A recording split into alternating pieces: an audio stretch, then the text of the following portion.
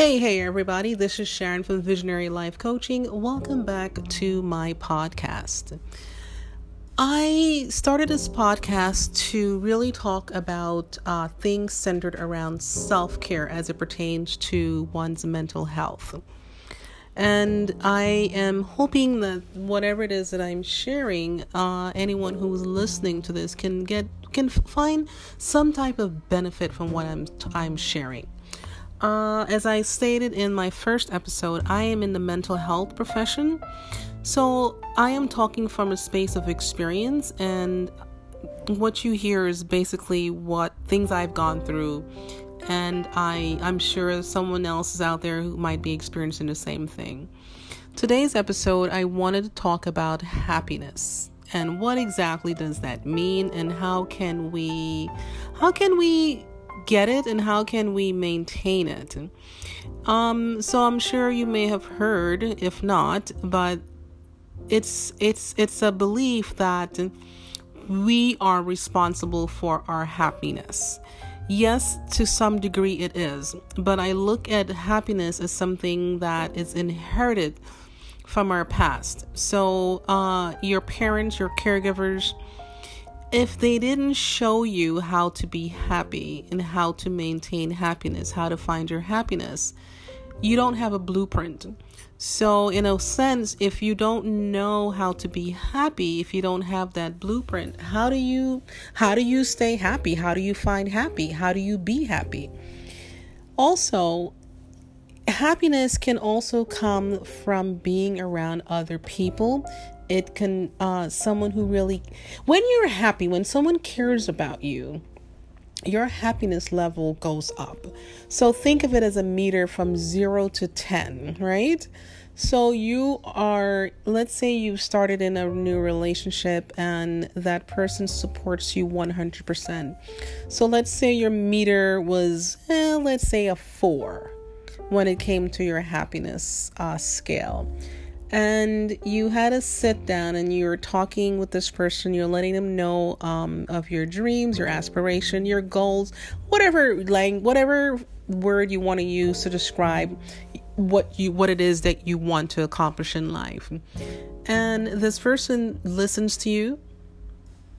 They share with you ideas of how you can possibly go about achieving your goals. And from day to day, week to week, month to month, year to year, that is the one thing that's constant in your life, that support that's coming from that person.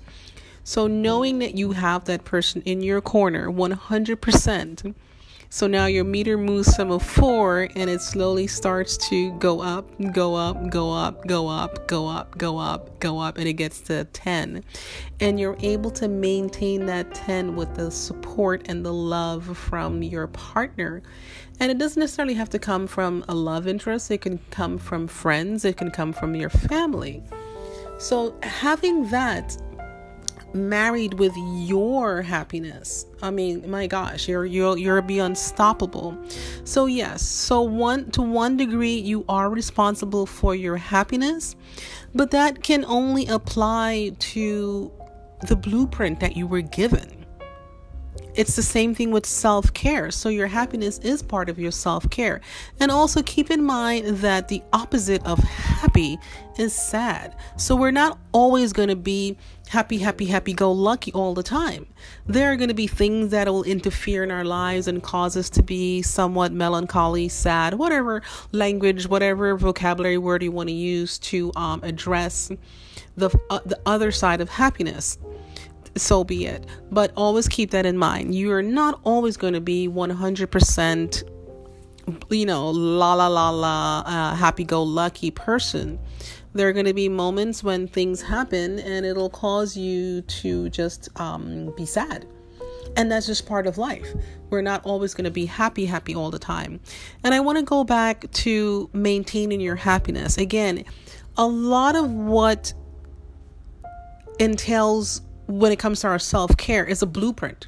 It's a blueprint that was given to us from when we were little. So if you weren't given a good blueprint of what self-care looks like, then as you move down the line in your age line, you don't know exactly how to do certain things or how self-care should look for you. So then you have to seek ways of finding it. You know what makes you happy. You know the things that make you happy. You know the people that make you happy. You know the spaces that make you happy, meaning the environment. And if you don't subtract yourself from the people, the environment, the things that pull you into being unhappy, then you will perpetually be unhappy in a sense. Our bodies has a memory. Our bodies have a memory, and it's just like muscle memory. As I tell my clients, because I'm a personal trainer, your muscles remember what you were doing before. You just have to wake it up. And that's basically what that memory is. So the more times you expose yourself to those situations where you're not happy around the environment with the people and the things that you're doing, your body's going to remember that. And you're going to have to work extra hard to undo that.